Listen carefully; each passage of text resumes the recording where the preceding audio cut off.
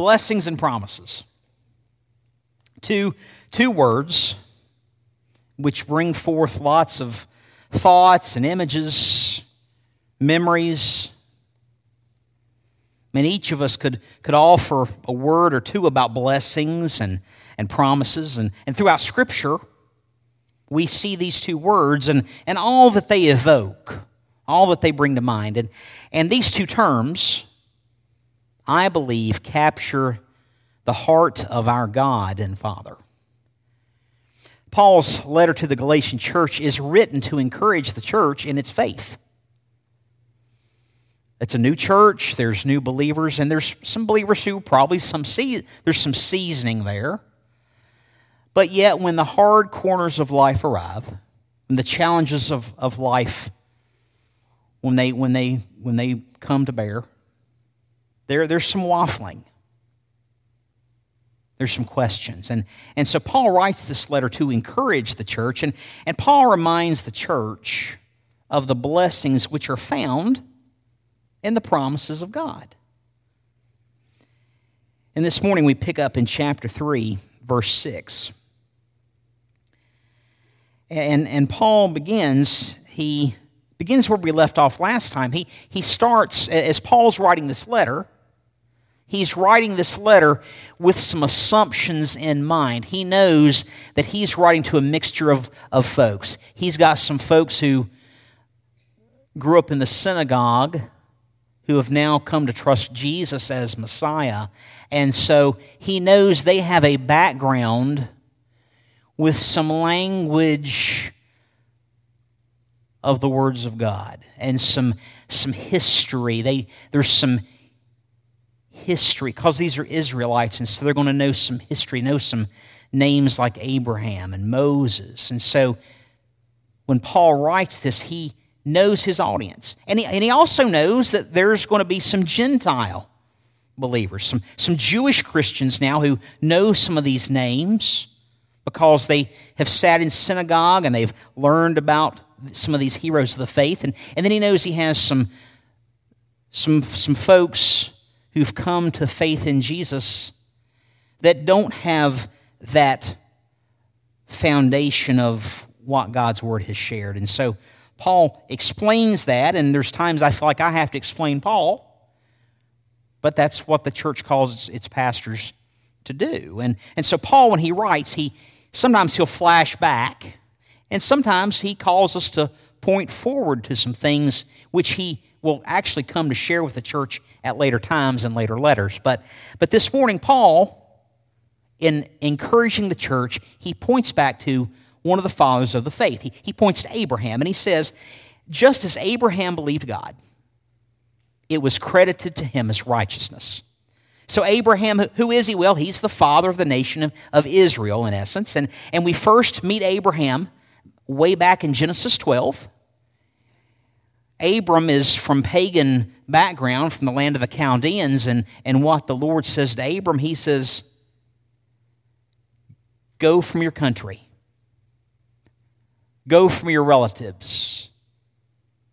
Leave your father's house and go to the land which I will show you.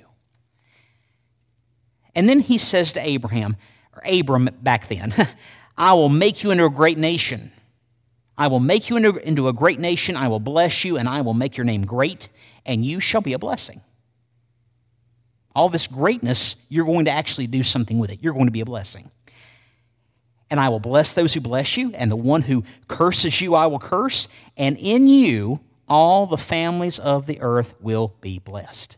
And so Abram goes away as the Lord has spoken, and he's 75 years young when he leaves the land of Haran, and he takes his wife Sarah, and they set out for the land of Canaan. And the Lord appears to Abram, and says, to your descendants I will give all this land, because the Lord had said, if you look north, or you look west, or you look east, or you look south, and all of this, I'm going to give all this to your descendants. So Abram builds an altar and worships the Lord, and then some life things happen for a few chapters, and then in Genesis 15, the word of the Lord comes to Abram in a vision, saying, do not fear, Abram. I am a shield to you. God says it, so it must be so. I am a shield to you. Your reward shall be very great. And Abram, he's not unlike some of us. He's can be a man with a plan. And he says, Lord, what will you give me since I'm childless? And really the heir of my house is one of my servants, a man named Eleazar. Since you've given me no son, one who is born in my house, one of my servants is going to be my heir. Abram's figured it out. Well, the Lord tells Abram, well, this man's not going to be your heir, but one who will come from your own body shall be your heir. Remember, he's 75 years young. And then what happens? God takes Abram outside, and he says, look toward the heavens, count the stars, if you're able to count them. And God says, so shall your descendants be. He's already told him about some promises. He already reaffirmed who he is to Abram. I'm a shield for you, and this is what I'm going to do. And Paul takes this one conversation from back in Genesis, and he brings this forward to us this morning in Galatians chapter 3, that Abram believed in the Lord, and the Lord credited it to Abram as righteousness, a right standing. Well, then we flash forward to a book in the New Testament, a letter to a group of Hebrews. And we don't know the writer, but if you would go to the book of Hebrews, you'd go to chapter 11. And the writer describes some of the heroes of the Christian faith. And he writes this of Abraham, now known as Abraham. And the writer says, by faith, Abraham, when he was called, he obeyed by going out to a place which he was to receive for an inheritance, and he left, he didn't know where he was going. And we just saw that when it happened there in Genesis 12. And then the writer of Hebrews says, by faith, Abraham lived as a stranger in this land of promise. Remember, this is a promise that God has made to Abraham. It's a land of promise, but it's a foreign land. Abraham has been called to follow God to a land which God would show him. And then the writer says this, by faith, even Sarah herself, Abraham's wife who is unable to have children, she was barren. By faith, Sarah received the ability to conceive even beyond the proper time of life.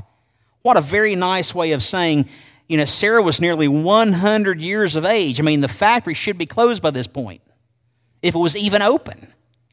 And what happens?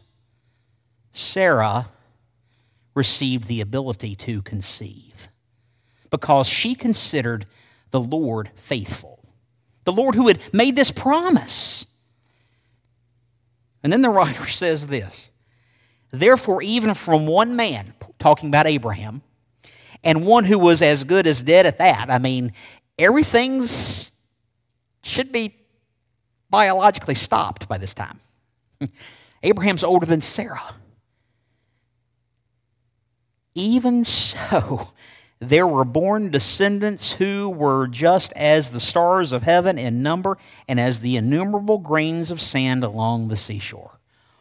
Wow! In essence, an entire nation would be born from a man and a woman too old to biologically conceive. But Abraham believed that promise. And it was a promise that only God could fulfill. Only God could fulfill that promise. And see, Abraham's faith is reckoned to him, is given to him, is imputed to him as righteousness, a right standing before the Lord. But it's his own faith. It's no one else's. And so what does that mean? Well, the nation born from Abraham and Sarah, they're descendants from them. They're Israelites. They're the children of Abraham in terms of nationality and race. And in the same way which I'm part German and part Irish and part French, part Native American. I'm kind of a casserole, you know. Bloodlines. Talk about bloodlines. But you see, faith is something different. Information about faith belief, exposure to elements of faith, that can be passed down. We can pass that down. That's why we bring little ones to church. And we put them in the nursery and they begin to learn about things of the Christian faith at an early age. We bring them because we want to expose them to things of the faith. And that's why we do Vacation Bible School. Information about faith and belief, elements of faith, exposure to these things can be passed down. But faith in something, faith itself, it's a choice. It's different. It's a choice. Faith is the choice of submitting one's belief in something or someone. It's making an active choice to believe in something, be it the kind of car you drive or the kind of coffee you drink, the kind of guitar you play, or vows to one you marry. You see, faith is a choice, and it's not inherited any more than it can be demanded of someone. You can't make someone believe something. But see, this is a difficult thing to understand. And it's the exact same thing that I would tell someone regarding his or her own need for salvation. You see, mom and dad's decision to trust Jesus years ago, that's not going to cover my salvation. That's not going to do it. Every man and woman and boy and girl is responsible for addressing his or her own sin. And that's the problem. And see, that's what God's Word tells us. It identifies the reality of sin. And Jesus is the one that deals with sin. You see, faith has to be your own. In order to experience blessing and peace, the promise of blessing, the faith has to be one's own. And Paul tells us this morning in Galatians, the very next verse. See, all that was one verse. Pack a lunch, no. That all deals with just one verse, verse 6. But now that you see that and hear that and have that on your minds, verse 7, Paul says, recognize, therefore, that it is those who are of faith who are sons of Abraham.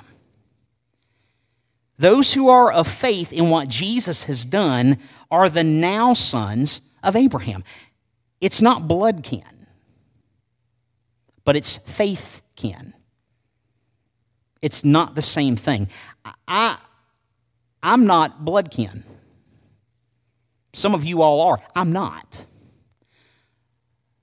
But the reality is, if we've come to understand the fact that we have a sin problem and Jesus is the one who has come to deal with sin, and we have trusted in Jesus to not just save our souls, but to be Lord, because you can't have one without the other.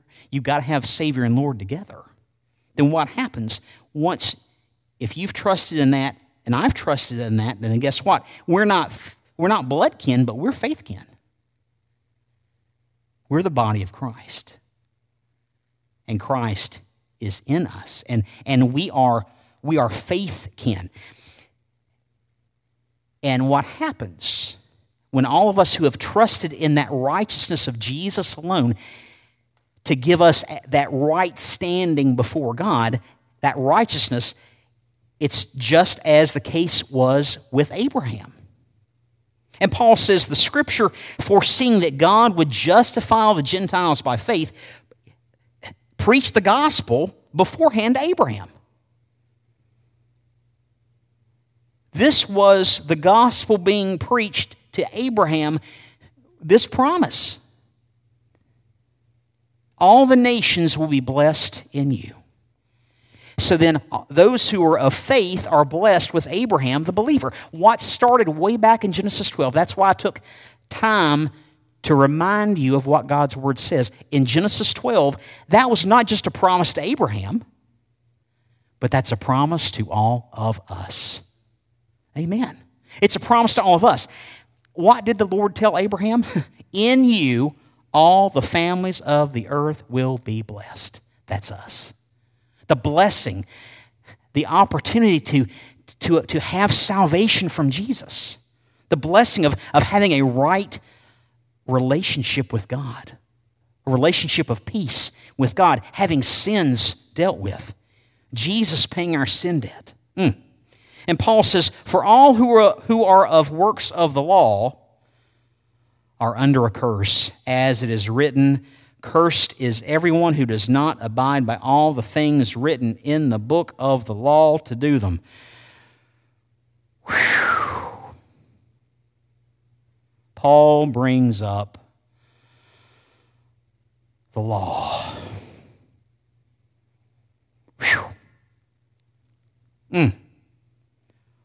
Again, what is the law? Oh, it's the law of Moses. You have the Ten Commandments, you have morality laws, you have community laws, you have dietary laws, you've got all these laws, lots of at first odd-sounding stuff to us. All this stuff that's found in the first 5 books of the Old Testament. And it's all just heavy and it's all just intensive. But guess what? The law of Moses diagnoses the presence, the reality of sin. And whereas thinking about the works of the law makes us weary, the law points out the reality that God is holy and we are not. And the reality of sin. Sin is the result of man's broken relationship with God. And this is why, as weary as it may make us, this is why the law of God applies to all people throughout all of history. The law gives us statutes which counter these sins. The law is intensive. And we just read what Paul quoted. He said, cursed is everyone who does not abide by all the things written in the book of the law to do them. Cursed, that's a condemnation. Paul is saying, for all who are of the works of the law are under a curse. If one is trying to work the law in itself without understanding the need to surrender to Jesus, this is going to be a problem. And then I thought about it this way. Make it easy. Working under the law. That depends on me. If you're going to work the law, that depends on you. But see, trusting in what Jesus has done, guess who that depends on? Him.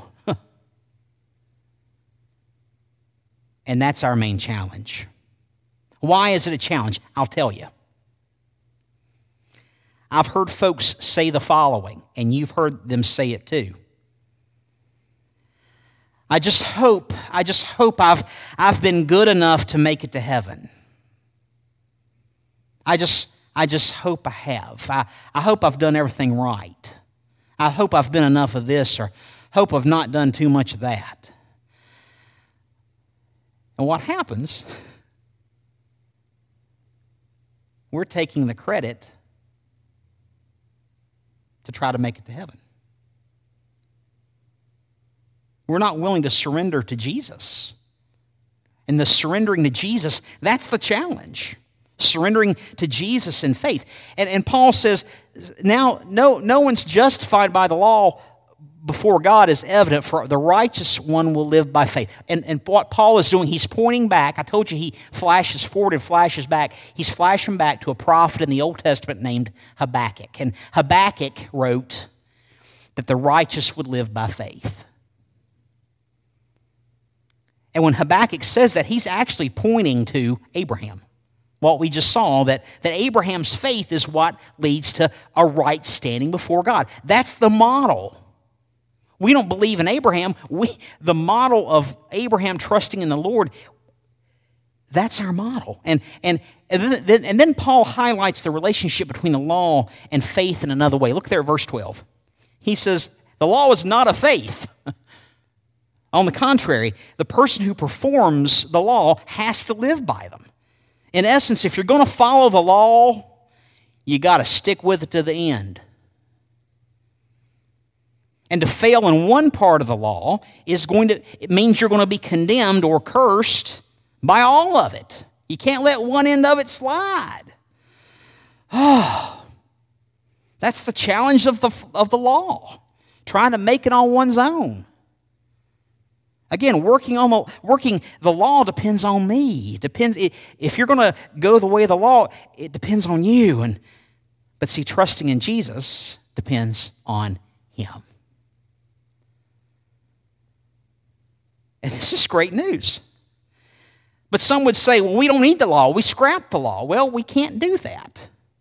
Because, let me give you a word about Jesus and the law. Jesus and the law, they're connected. In Matthew chapter 5, Jesus said the following: don't presume that I came to abolish the law or the prophets. I didn't come to abolish them, but I came to fulfill them. For truly I say to you, until heaven and earth pass away. Has that happened? No.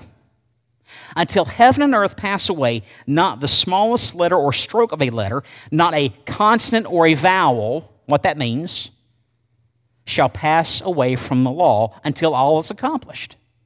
You see, if you and I trust in Jesus to take care of sin, Logic 101 here. It's kind of like when you walk out and you see water on the windshield, somebody's either washed your car or it has just rained. Logic 101. Here's what happens. If you and I are trusting in Jesus to take care of sin, then we are acknowledging Jesus, and we're acknowledging, guess what else? Sin. And sin is defined by the law of Moses. And sin is defined by the law and given diagnosis by the law. And the law points to the cure for sin. The law in itself can't provide the cure. It can point to the cure, but not provide it. And it's got to be a sacrifice that pays the debt for sin. And Jesus is that full and final atoning sacrifice. You see, Jesus and the law, they're intertwined. The law doesn't pass away, regardless if we would prefer that it would.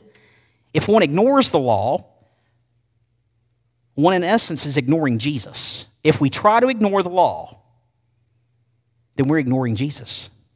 Jesus died for nothing if we ignore the law. But keeping the law doesn't save us. We respect God's law because we are saved. And the Lord communicates to His church through His Word. So this idea of how did Jesus fulfill the law? 2 more verses. Christ redeemed us from the curse of the law, having become a curse for us. For it is written, cursed is everyone who hangs on a tree. In those laws, the community laws, they're in the same manner as our civic laws today. In Deuteronomy, we see that if a person has committed a sin that would carry the sentence of death, and he's put to death, he's crucified, he's hung on a tree, he's hanged on a tree, his body is not to be left overnight, but you've got to bury that person on the same day because he who is hanged is cursed of God.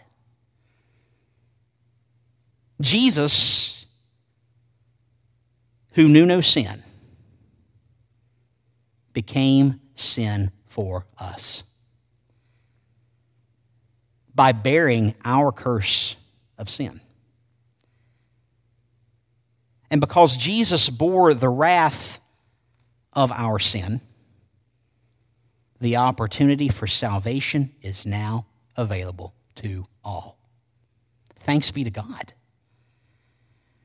And then Paul says this, in order that in Christ Jesus the blessing of Abraham would come to the Gentiles, so that we would receive the promise of the Spirit through faith.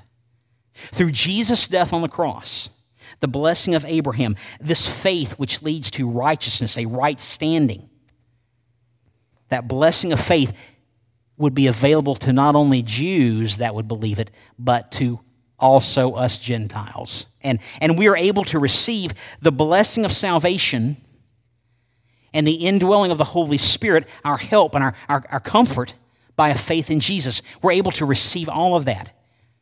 Choosing to have a faith in something that leads to righteousness. And it's a faith like Abraham had in God. We don't believe in Abraham, that Abraham's not our salvation. But we believe like Abraham. Abraham trusted in God, and it was counted to him as righteousness. Do we trust in what Jesus did for us? If we can do that, we are given righteousness. God fulfilled his promise to Abraham, and God fulfills his promise to us. Blessings and promises. And that promised Holy Spirit, that down payment of our eternal hope, a faith which leads to a right standing, a righteousness before the Lord. Our salvation coming from a righteousness which covers us. That's good news. Thanks be to God the Father for giving us Jesus, a Savior to trust and a Lord to obey.